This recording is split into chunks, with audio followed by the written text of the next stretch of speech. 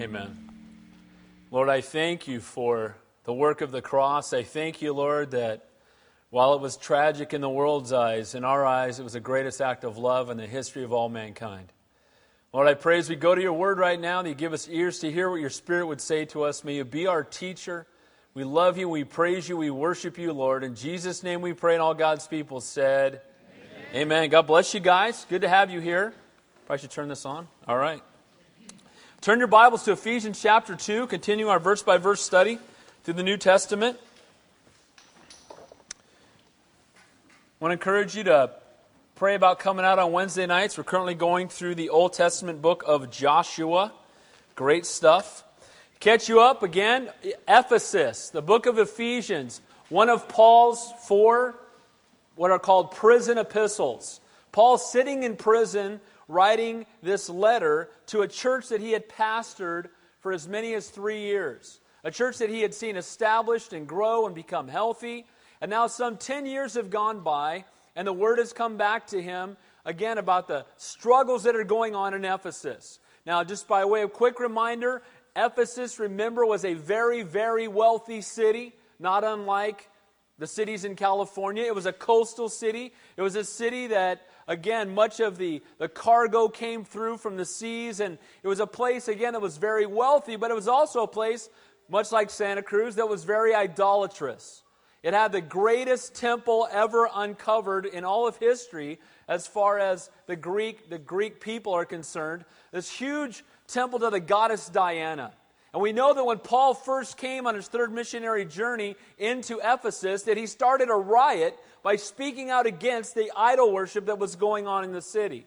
So many people responded that they came out and started to burn their witchcraft books and burn their idols and set them on fire. And then the silversmiths who made money by making these idols got pretty upset because he was blowing their gig and making them lose their livelihood. It'd be like the pornographers getting mad if everybody was burning their porn tapes or something, right? Got upset. Man, we're making money this way. And he said, you know what? He kept preaching the truth. And what happens is lives were changed. And the people started to cry out about how great the goddess Diana is.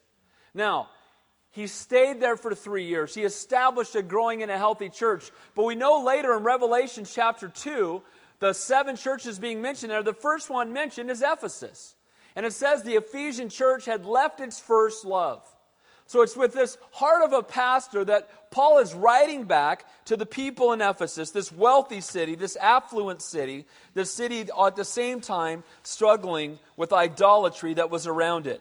Now, as Paul began his letter 2 weeks ago, when we saw the first half of chapter 1, the first thing he talked to them about was that their riches are in Christ. You know, too often when we are blessed, and if you live in this country, and you knew what you were going to have for breakfast this morning, and you had a roof over your head, you're in the top 5% of the wealth in the world. I mean, we're blessed in this country. But the sad thing about it is, often, that when we have a great deal of wealth from the world's perspective, we stop being desperate for God. And his whole point was, guys, your riches are not in the things of this world. Your riches are in Christ. Now, he gave them 11 blessings of salvation. If you were here 2 weeks ago, he talked about the work of the Father, the work of the Son, and the work of the Spirit. The work of the Father in Ephesians 1, verses 3 through 14, one long sentence. He tells them they're blessed, they're chosen, they're predestined, they're adopted, and they're accepted. The work of the Son, redeemed, forgiven, enlightened, and given an inheritance. And the work of the Holy Spirit, sealed and assured. And here's the thing, that's really riches, because those riches will outlast this life. You know, the things of this world are passing away. And when this time has come and passed, only what we've done for Christ will last. And where we stand with Him is all that's going to matter. Man, that's black and white, isn't it? But you know what? It's so true. Nobody's going to stand before God on Judgment Day and wish they had worked a few more hours or made a few more dollars or bought a little bit nicer car or had a little bit bigger house. It'll all be irrelevant. And he's telling the people in Ephesus, your riches are in Christ. And my exhortation to you, my exhortation to me, is that we would know where our riches are. That our riches are in our relationship with the Lord, not in the things that we accumulate in the world. And then last week, in the second half of Ephesians 1, we learned from Paul's example about prayer. Who we should pray for, how we should pray, and what we should pray for. Who are we to pray for? He said in the text last week, all the saints. And I talked about this, that he was praying for those who are faithful. And often we pray for those who are in trouble. Now, I'm not saying we don't pray for those in trouble. We should. But we also need to pray for those who are faithful as well. Amen? Too often we just want to, so we find out someone's got cancer, we start praying for them, and we should. But at the same time, again, as I said last week, those who the enemy is going to attack the most are those who are being used most mightily by God, and they ought to be the ones that are on our prayer list. Again, not just those who are struggling but are hurting, but those who are faithful. Not only who we should pray for, but how we should pray. He said, pray without ceasing. Again, not just in times of crisis, but in constant and intimate communion with God. Too many Christians today, we're crisis Christians. We come to the Lord when there's nowhere else, last resort. Tried everything else, I better go ask God. You know what? We need to go to God first, not last. Amen? Seek first the kingdom of God and His righteousness. Not only who we pray for, not only how we pray, but lastly, he talked about what we should pray for. The number one thing we need to pray for is to know God better. That's the number one thing. Guys, too often what we pray for is to cure the symptoms. Talked about this last week. That we're trying to pray for the symptoms of the person who is struggling. Lord, deliver them from alcohol. That's a great prayer. But you know what? The real key is not delivering them from alcohol, but that they would come to know Christ. Because if they know the Lord, then alcohol will take care of itself. But too often we're praying, Lord, rid them of the leprosy, rid them of the cancer, instead of, Lord, use this to draw them unto yourself. Quit praying for the symptom and start praying for the cause. Start praying for the heart of the matter. He also prayed that they would know His calling upon their lives, the promise of heaven to come, that they would know how precious and valuable they are to the Lord. Can I tell you that I talk to people, when I counsel people often, people are depressed and people are anxious and people are brokenhearted, and too often it's because we forget how valuable we are to God. You are His treasured possession. Almighty God who put the stars in the sky by speaking the word, who can make anything, what does He treasure? He treasures you. So how do you determine the value of something? What somebody's willing to pay for it? And as we said last week, this is what He paid for you. He'd rather die than live without you. The next time you get bummed out, the next time you're depressed, the next time you're brokenhearted, just remember how much God loves you. He loves you far beyond what you can even imagine. And then lastly, he prayed that we would know His power over sin and death, over every power and principality, that He is the name above all names. And as we pray for others, again, pray not that they be delivered from the symptom, but transformed by the power of God. So now as we get to chapter 2, he continues, and again, the theme words of this book, we see it over 35 times in this letter, is in Christ, in Christ, in Him, in Christ, in Christ, in Him. And as I said last week, not in Buddha, not in Muhammad, not in the New Age movement, not in my intellect, not in anything else, but in Christ. In Him alone are we going to find the peace that surpasses all understanding. In Christ is the theme. So in chapter 1, he talked about our riches in Christ. And now as we come to chapter 2, he's going to talk about who we are in Christ. The first 3 verses we're going to see, again, if you take notes, who we were before we came to know Christ. I'll tell you what, this is going to be, again, we need to be reminded sometimes. We are new creations in Christ, but every once in a while, we're not to go and live in our past and, hang out there. We don't need to do that. We leave that which is behind and we move onward and upward in the upward calling of Christ Jesus. We move forward with Him. But it is good to remember what we've been delivered from. You know what? I love to hear the gospel. I don't know about you. And I've been saved a long time. But I still love to hear it. You know why? It blesses me every single time to remember what Christ did for me. It blesses me every single time as I'm encouraged by what the Lord has done for me. So we're first going to see who we were before we came to know Christ. Then we're going to see God's work for us because of His grace, not our good works. And then God's work in us. Okay, so let's begin in verse 1. We're only going to look at the first 10 verses this morning. And we're going to look at who we are in Christ. Who we are in Christ. Beginning in verses 1 through 3, who we were before we came to know Christ. Who we were outside of Him. And he says there in verse 1, and you. So you guys should all love this message because it's about one of your favorite subjects. You. Isn't that true, though? I'm always on my mind, right? I'm always thinking about me. I've said this many times. We got some new people here, so I'll say it again. If I took a picture of everybody in this room right now and then put it up over on that wall and had everybody go look at it, whose picture would you look for first? And whether that picture was good or not would be based on how good you look. If you look good and everybody else looks goofy, it's a sweet picture. And if everybody else looks pristine and perfect, not a hair out of place, and you look goofy, you'll tear it off the wall and burn it in a fire. Because we're always about us. Well, guess what? This chapter is about you. And it's about me. And he says, and you. Now, Paul starts off this chapter picking up where he left off in the previous one. And ties us back to the previous chapter. So how did the last chapter end? God the Father he's saying, may you know the exceeding greatness of his power revealed in Christ, who raised him from the dead, that he is seated at the right hand of the Father, far above all principalities and powers, who put everything under his feet. He gave him to be the head of all things, and you. He's saying, look, here's who Christ is. Here's what Christ has done, and you. Now here's what Christ has done for you. Here's what he's done for you. It says here, and you he made alive. How many of you guys have Bibles where those three words are in italics?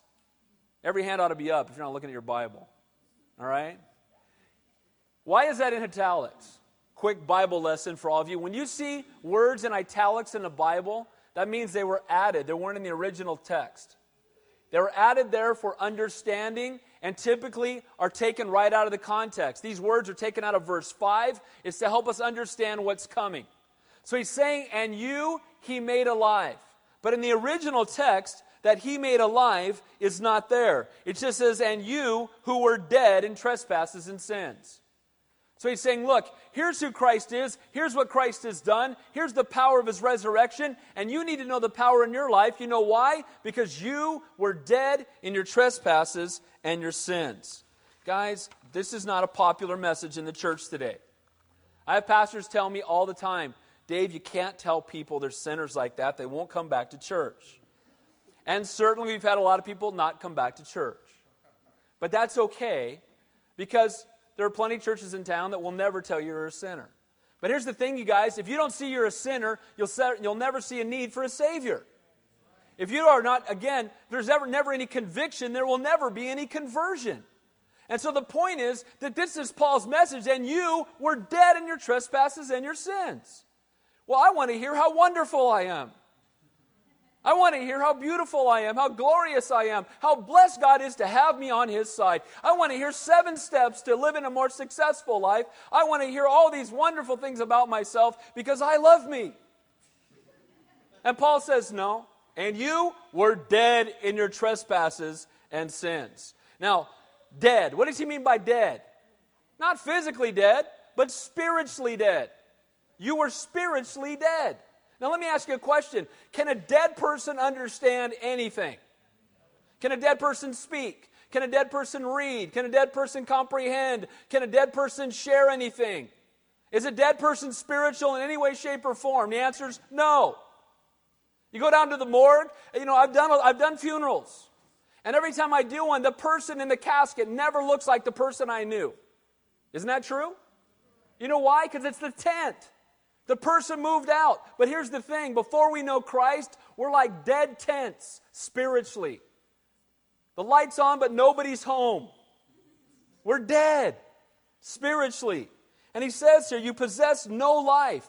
Just as a corpse cannot respond to physical stimulation, so a spiritually dead person is unable to respond to spiritual things. Again, a corpse has no appetite for food or drink. He feels no pain. He is dead, and so is the spirit of the unsaved person. Let me say this, because this is real popular in Santa Cruz. There's no such thing as a spiritual person who doesn't know God. I'm blown away by the people who say, well, he doesn't know God. Well, he's not a Christian, but he's really spiritual. No, he's not. He's dead. Amen? He's dead. Why? Because apart from Christ, we're dead in our trespasses and sins. For you were dead. He's reminding them of who they were before they came to know Christ. He's talked to them about the power of the resurrection. The power of Almighty God to raise Jesus from the dead is the same power that's available for you and I to raise us from the dead spiritually. Praise God. Amen? Now he says here, you were dead in your trespasses and sins. Again, I want to say this. The Dalai Lama, people would say was real spiritual, right? You mean a Buddhist monk? Real spiritual. A New Age yoga instructor. Real spiritual. No, dead. Pastor Dave, why are you so direct? Because the Bible is. Amen? He doesn't say here, you are kind of sleepy. You're kind of dozing off. You weren't real attentive. He says, no, you're dead. And praise God, we need to see who we were so we'll know who we need to be. So we'll know who we need to reach out to. Because you know what? A dead person can't help himself. A dead person can't resuscitate himself. A dead person can't do enough good works to get up and start walking around. A dead person must be impacted. A dead person must be resurrected from the dead. Now, what caused this death? You who were dead. What caused the death? Trespasses and sins. Now, oneness between God and man was broken in one moment. When did it happen? Where?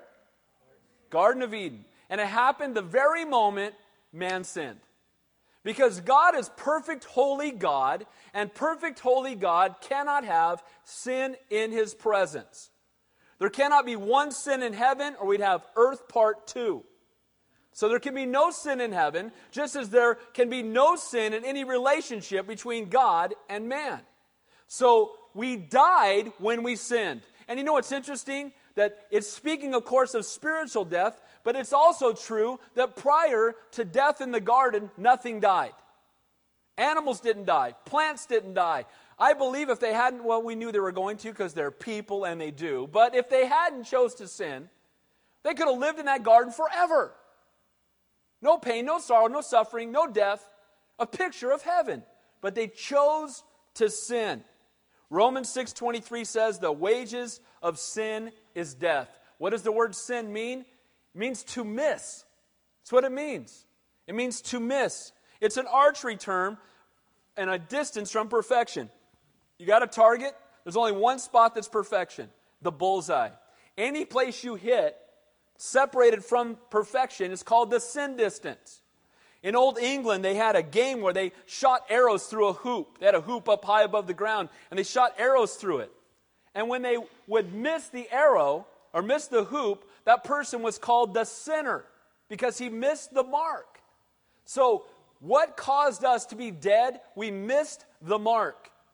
The Lord tells us, be ye perfect, for I am perfect. How are we doing on that program? How's that working out for us? Not too good.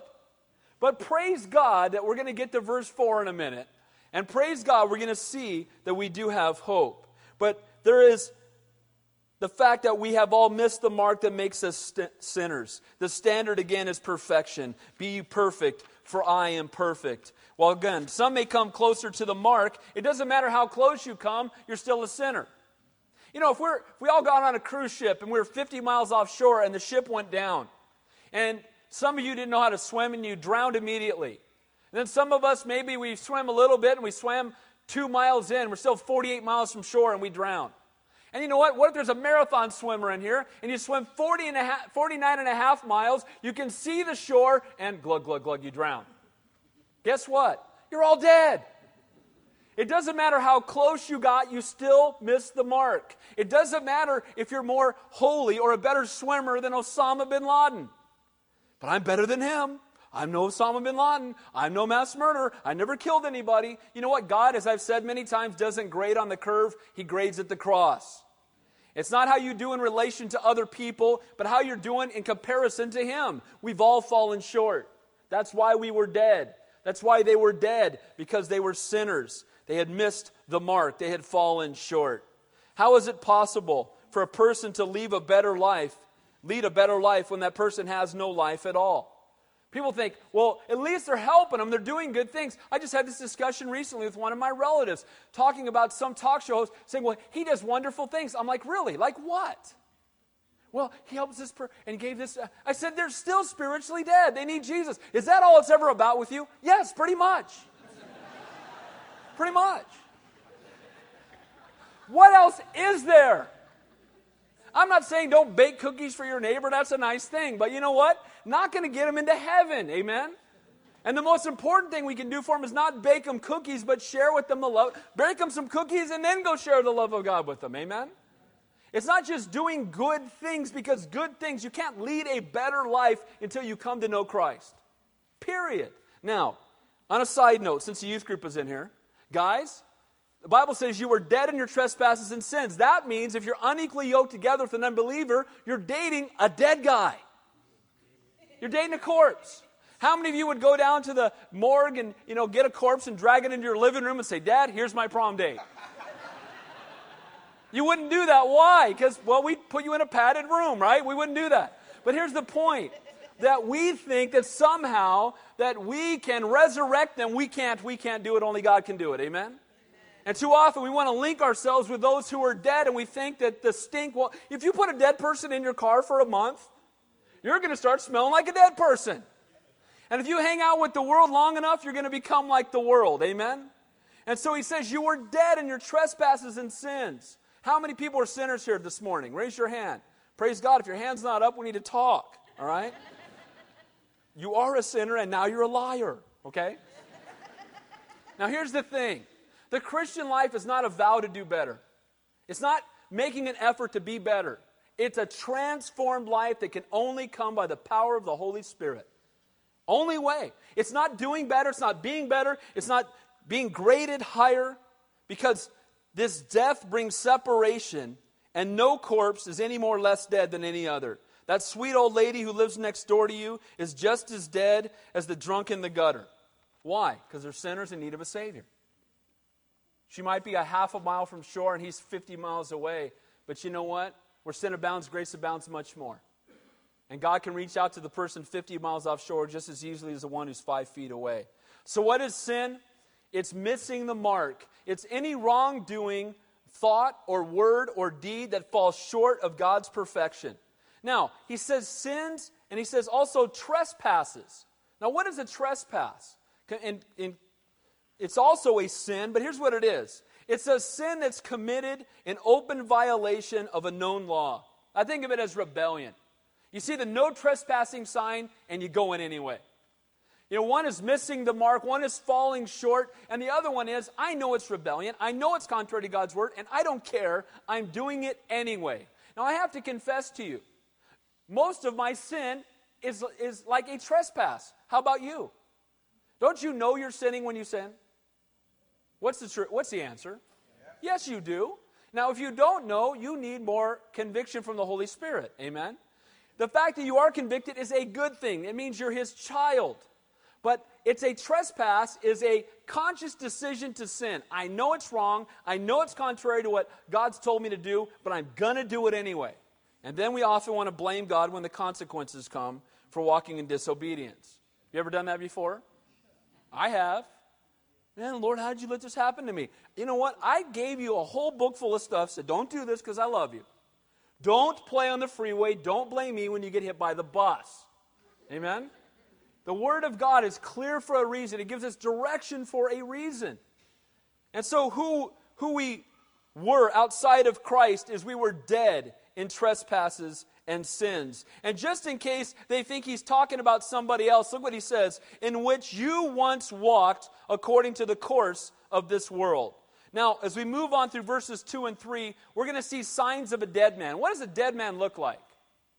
Now, most of us would know what a dead person looks like physically, but what does a dead person look like spiritually?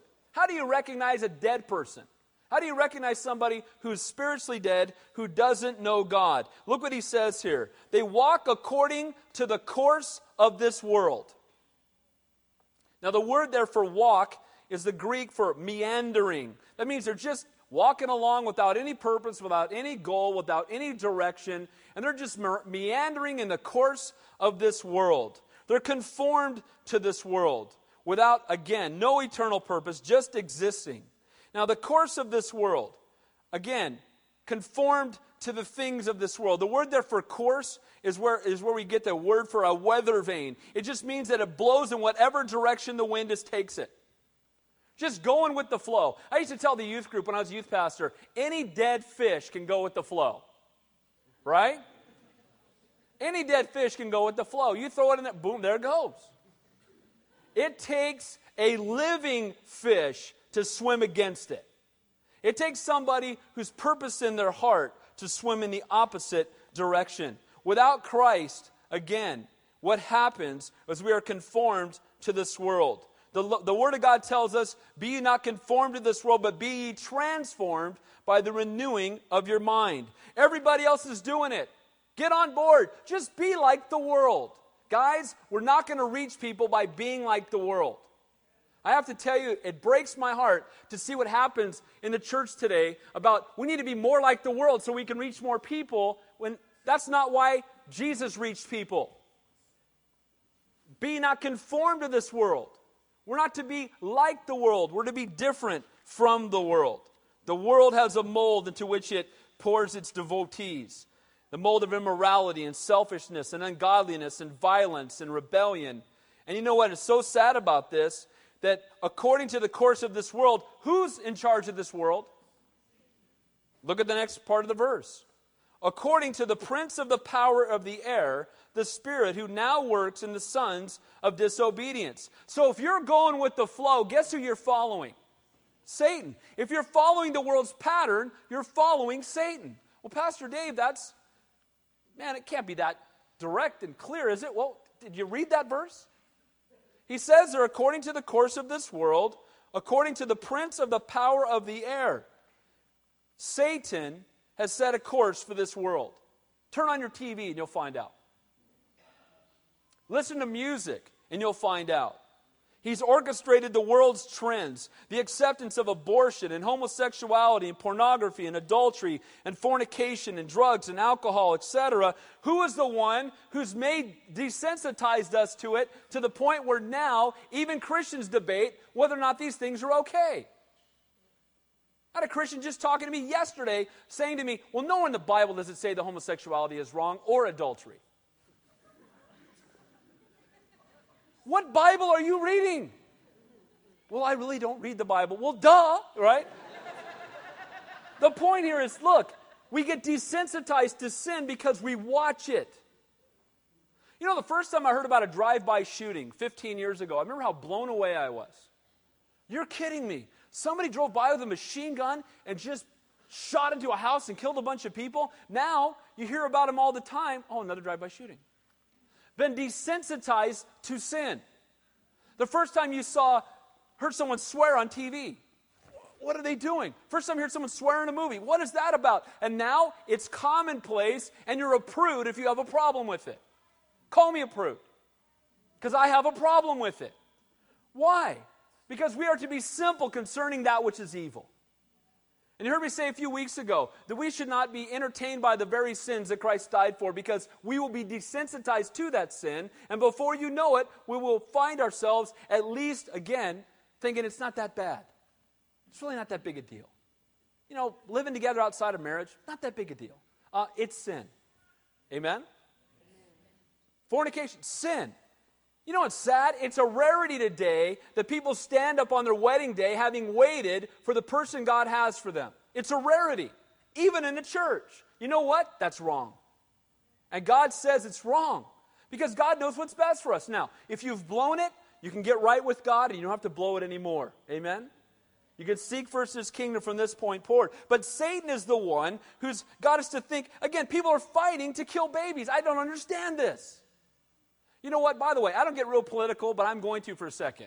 We need to vote yes on Prop 73. I don't know if you know what that is. It's just saying that a girl under the age of 18 cannot get an abortion without her parents' consent.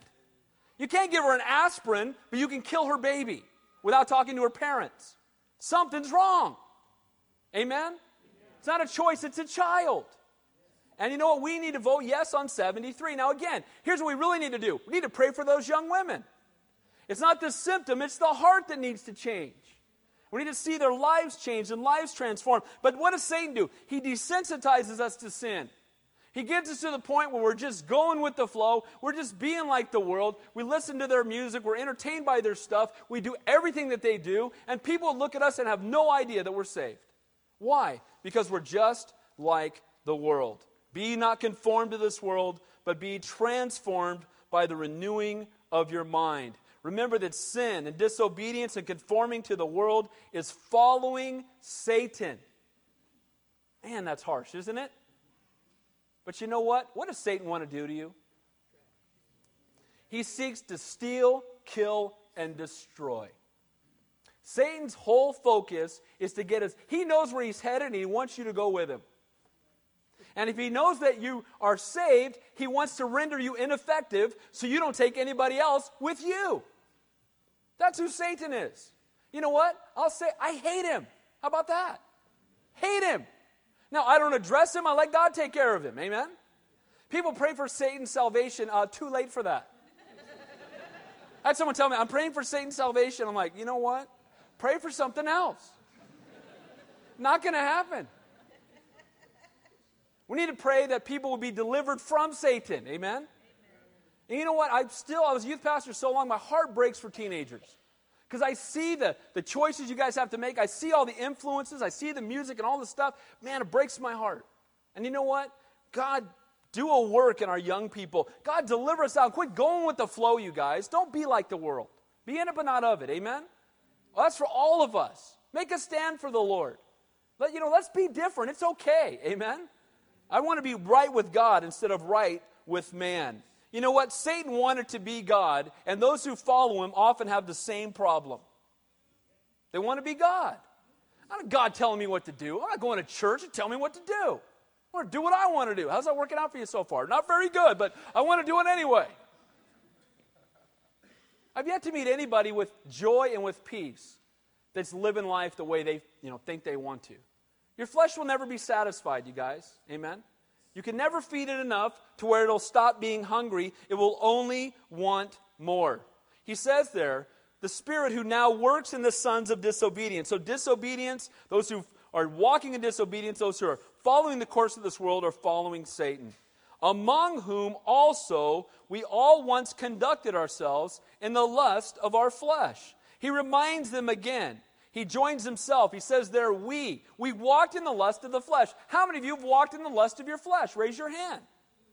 We have, haven't we? And he's reminding them, not to condemn them, but we're going to see in a minute here, to encourage them about what God has done for them. To say, here's who you were. Here's where you were. Here's where you were headed. Here's where the consequences that were right in front of you. But good news, God came along. And God transformed and changed everything. It says there, fulfilling the desires of the flesh and of the mind, were by nature children of wrath, just as the others. Now listen, when you are dead in your trespasses and sins, when you are walking in disobedience, when you are letting the world's standard be your standard, it says in this verse that you are condemned. You are children of what? Promise? What does it say? Read your Bibles, they're right in front of you. Children of what? Wrath. Children of wrath. When we walk in the course of this world, we have made a choice to be children, not of promise, not of grace, but of wrath. Now, I want to make this very clear. God doesn't send anybody to hell. We send ourselves there by rejecting Him. We have to say no to the cross over and over and over. And He says, those who walk in the lust, fulfilling the desires of the flesh, again, are by nature children of wrath.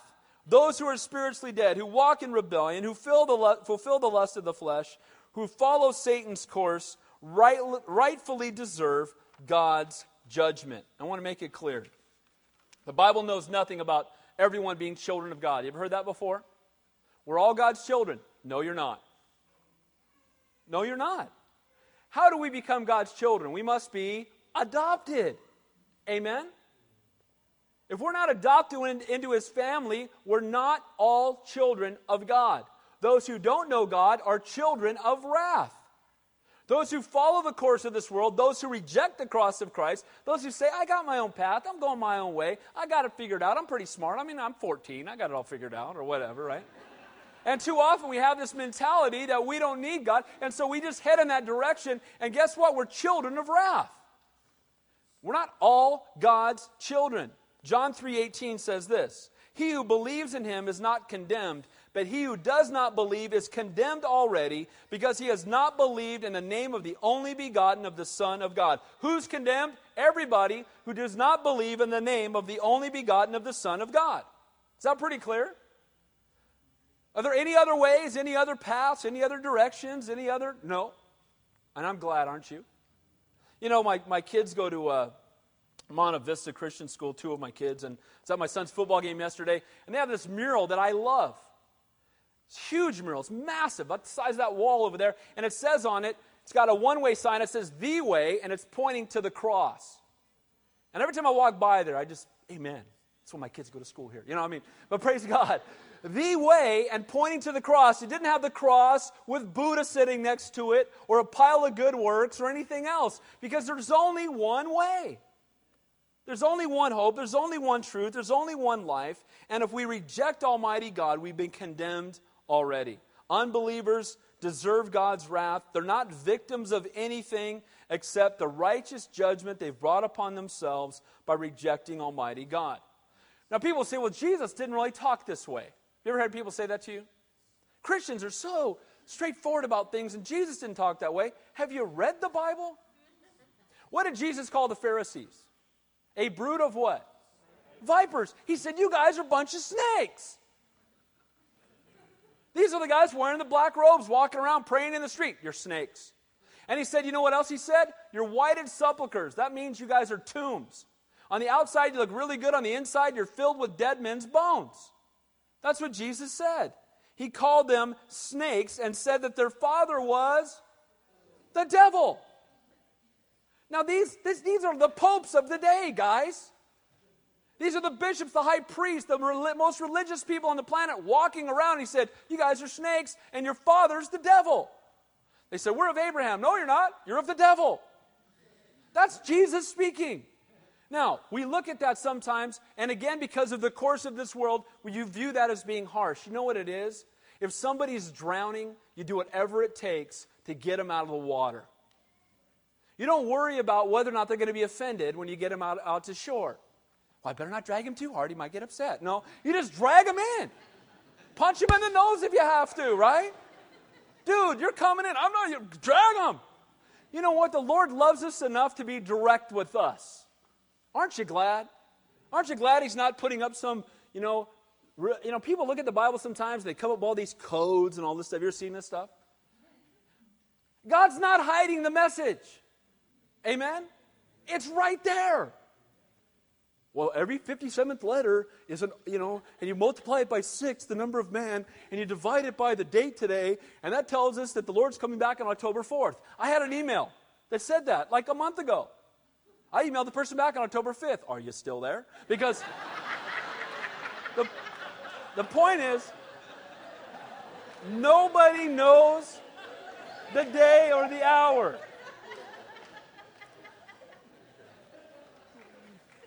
We need to quit looking for the hidden message and just read the obvious one. Amen? It's right there in front of you. Jesus didn't, make it some mystery. Oh, I got to try to. Here it is. I'm the way, the truth, and the life, and no man comes to the Father but by me. That's pretty straightforward. There it is. There's the answer. And those who reject Him are dead in their trespasses and sin. All once flowing, again, and following Satan's lead. And they have lived lives separate from Almighty God. We're ruled by the lust of their flesh and the desires of their mind. By nature, we're children of wrath. We're under divine judgment. By our own choice, again, to follow after our flesh. We're headed to eternal separation. We're hopeless and helpless. We're spiritually dead. We're outside of Christ. But look at the first 2 words of verse 4. If you underline verses in your Bible or words in your Bible, underline these 2 words. But God. Man, I love this. I almost titled the message, But God. Because here's who we were, here's who we were headed, here's the disaster, here's who we were following, but God. Not but Dave, right? Not but I then got right. Walked away and started living the way I was supposed to. And now God's so blessed to have me on His side, right? No, That's not what it says. It says, but God. It's God who did it. So we've seen, again, who we are in Christ, who we were outside of Him. And now look at God's work for us. Look what it says here. But God, who is rich in mercy because of His great love with which He loved us. But God, who is rich in mercy. We were dead, but God. We were separated, but God. We were deserving of judgment and wrath, but God. Not but I, but God. We were perverse and wicked and conformed to the world. We were deceived by the enemy, but God. But God what? But God loved us. While we were yet sinners, Christ died for us. It says there, but God, who is rich in mercy. What is mercy? Not giving you what you deserve. You know, don't let these words come out of your mouth because you really don't want them. I don't deserve that. Ever done that? Said that before? I have. I don't want what I deserve. How about you? Mercy is not giving you what you deserve. What we deserve is eternal separation in place of torment and judgment for all eternity, hellfire. That's what we deserve. But God, in His infinite mercy, who in His rich mercy, because of His great love. Why does He show us mercy? Because He loves us. Let me ask you a question. When did God start loving you? When did God start loving you? When you got your act together? Now that you quit smoking, all right, I love you. And too often we put God in this thing where if I can just get good enough, God will start to love me. Or if I do this, then God will love me more. Can I tell you something? You can't do anything to make God love you more because He already loves you infinitely. Isn't that incredible? That's God. He loves you. Now, because of His love for us, He's given mercy to us, not giving us what we deserve. Praise the Lord for His love and His grace and His mercy. He's loved us not when we became lovable, but as the Bible says, while we were yet sinners, Christ died for us. As we walked in rebellion, Christ died for us. As we were aligned with Satan and following the course of this world, Christ died for us. He loves us, and He's loved us before the foundation of the world. Look what it says in verse 5. Even when we were dead in our trespasses. So He loved us when we were dead. Now, will He force you to be resurrected? Answer is no. He won't. But He'll offer it to every one of you.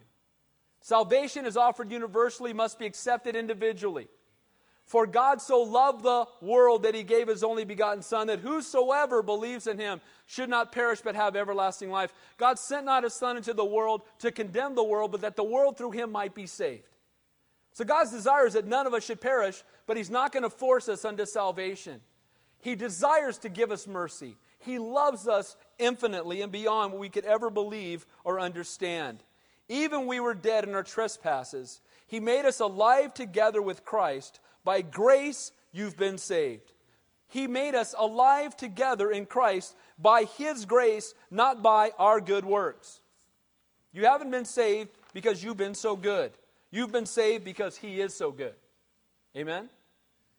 And I love this verse. It should be an encouragement to us. He made us alive together with Christ. By grace you have been saved. You guys have heard me use the GRACE, God's riches at Christ's expense.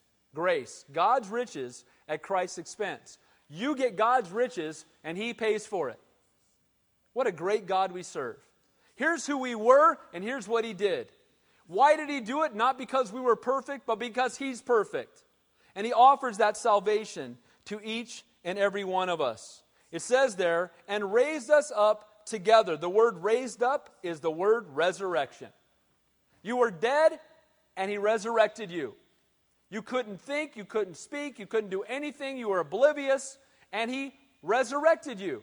When we're baptized, baptism is an outward statement of an inward change. While it's not necessary for salvation, I want to encourage you, we should be baptized as an act of obedience. Amen? But when we're baptized, it's a picture of the fact that we used to be dead in our trespasses and sins, and we've been made alive in Christ. It's a picture of the death, burial, and resurrection of Christ, and it's a picture of the death, burial, resurrection of our old man. We're new creations in Him. He raised us up in Him. Who are we in Christ? We're not dead anymore. Amen? We're not spiritually dead anymore. We're not separated anymore. We've been raised up. We've been resurrected and made us sit together in heavenly places in Christ Jesus. You know what I love about this? It tells me that I'm seated with Him right now. We talk about going to heaven someday, but you know what? We're already in intimate fellowship with the Lord right now. In His eyes, we're seated together with Him in heavenly places. That also is an encouragement to me, and I know some of you will disagree with me, and you can, but you'd be wrong, that I'm kidding. Not really, but we can't lose our salvation. You know why? Because He says no one will ever snatch us out of His hand, and we're seated with Him in heavenly places. Is He kicking us out of heaven? I don't think so. Now, some people will pretend or look like they know God, and they never did. And that's between them and the Lord, and I'm not the judge of that. But if you truly know God, you will abide. Amen? You will endure. You'll blow it, but conviction will be there, and He'll draw you back into Himself. And we're seated with Him in heavenly places. Man, we were dead, and now we're seated with Christ. We were spiritually blind, and now we've been resurrected and made alive in Him. We ought to be encouraged by this message this morning.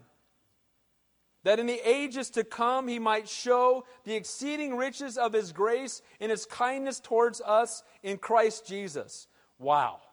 That is a great verse and a verse that should be underlined. God didn't just save us from hell. His ultimate purpose was that the church would glorify God's grace for all eternity. Why did He save us? Again, to deliver us from hell, to draw us into His presence, but also that we would be a reflection of His grace to the world around us and then for all eternity. When people see us, they ought to think, man, God's gracious. Amen? Too often what we do is I got that. I read my Bible, and I kind of, mapped out a track for myself, and I got it right, and I figured out who He is, and now I'm serving Him. And no, God's grace rescued me from death.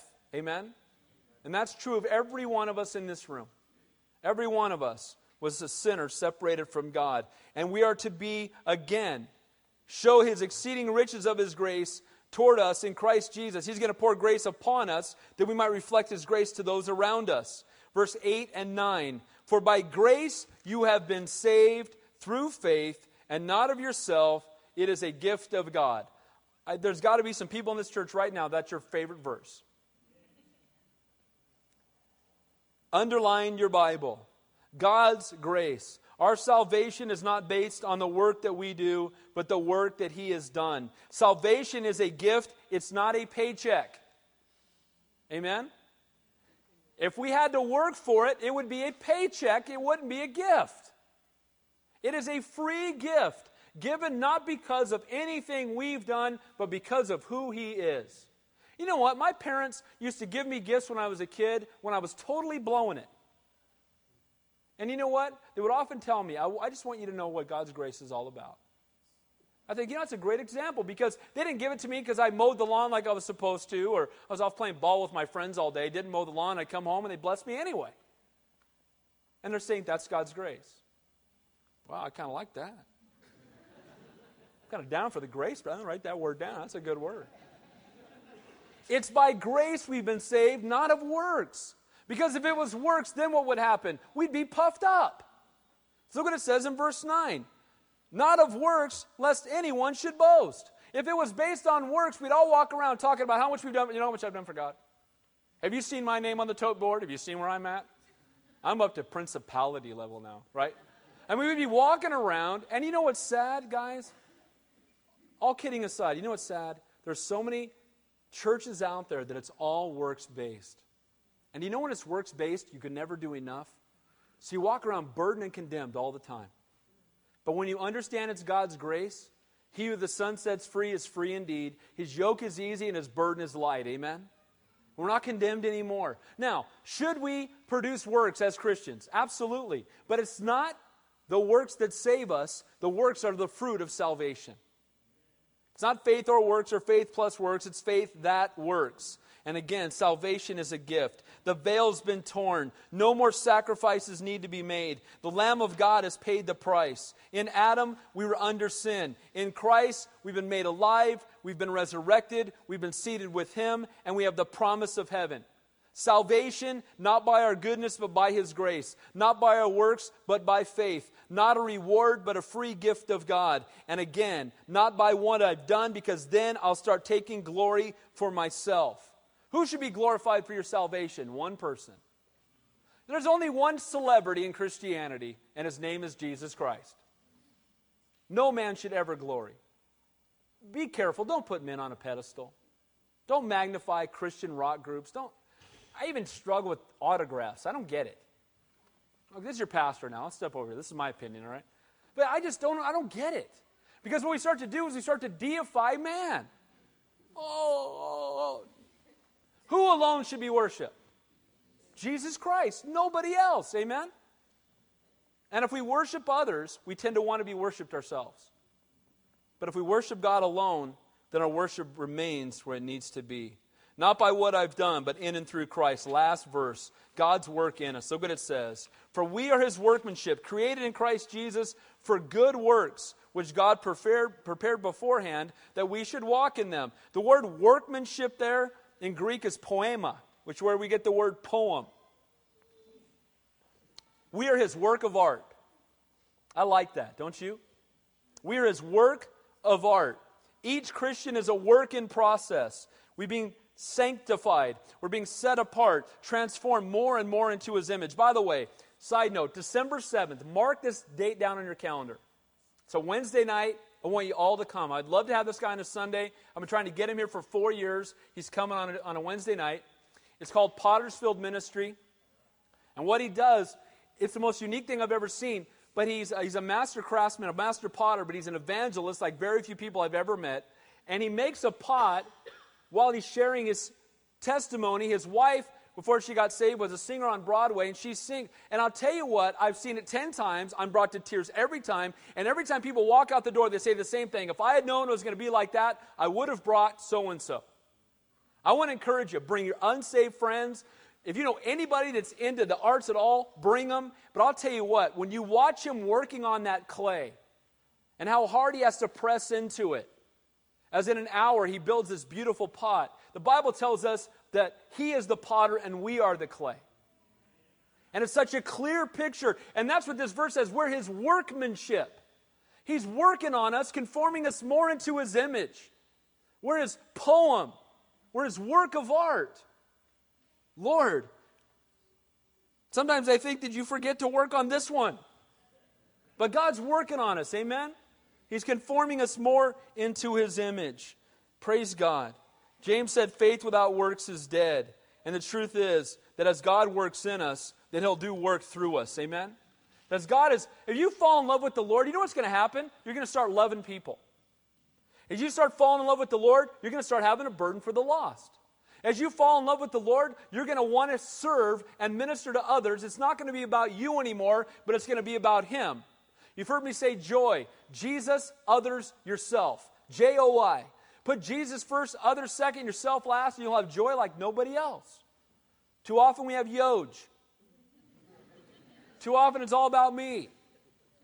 And we need to make it all about Him. So in closing, who we are in Christ.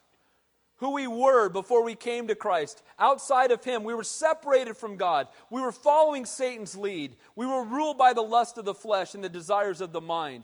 By nature, we were children of wrath. We were facing eternal judgment. We were outside of Christ. We were headed for destruction, but God. Amen? Here's who we were, but God. Praise God. Amen? But God, because of His grace, not our good works, delivered us, resurrected us from the death we once were in.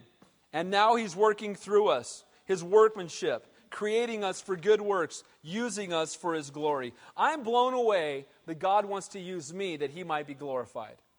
But He does. God could open up the sky and say, you all need to get saved. Couldn't He do that? But He chooses to do what instead? Use us. In about 5 minutes here, Pastor Bill and I have to head off to India. Pray for us. We're going to go catch a 2:15 flight, and we need to be in San Francisco at 12:15, and that's not going to happen. But you know what? God could just open up the sky and speak to the people of India. But instead, He's using a group called Gospel for Asia. We as a church, with you guys and us combined, support around 100 of their missionaries. And these guys go out 2 by 2 and go to unreached people groups and share the love of God with people who have never heard Jesus' name before, in places where they face persecution. And we have the privilege to go over there and teach these guys how to study and teach the Bible, because they don't have commentaries. They don't have Bible software, and sometimes it's not so bad. They have the Bible. And so I want to encourage you to be praying. But the point is that God uses us when He could do it Himself. Count it a privilege, you guys. May we fall deeper in love with the Lord and be delivered from the struggles of this life. Let's pray. Heavenly Father, we thank You and praise You, Lord, for Your love and Your grace. You're a great and an awesome God. Lord, I pray that You'd help each of us, Lord, to not take lightly the work You've done for us. That we would not completely forget where we've come from. That yes, we were dead in our trespasses and sins. Yes, we were outside of Your will. Yes, we were facing eternal judgment. But God, You paid the price for us. You've raised us from the dead. Lord, as we go to this time of communion now, Lord, I just thank You, Lord, how it perfectly fits into this morning's chapter of just looking back and remembering what we've been delivered from, looking at the work of the cross, the work that You did for us that we might be delivered. And Lord, we continue to lift up Santa Cruz County. We so desperately want to see You do a work here, Lord. But Father, begin in our hearts, even now as we go to this time of communion. In Jesus' name we pray, and all God's people said, amen. God bless you guys. I'll see you in 2 weeks. Now, by the way, it's time of communion. We need to get reverent, but let me just say this. I hear rumors that when I'm out of town, people don't come to church. Now, I know that wouldn't happen, right? So I think, who's taking roll next week? Oh, no, I'm kidding. God bless you guys. Pray for me. I'll be praying for you, all right? God bless you.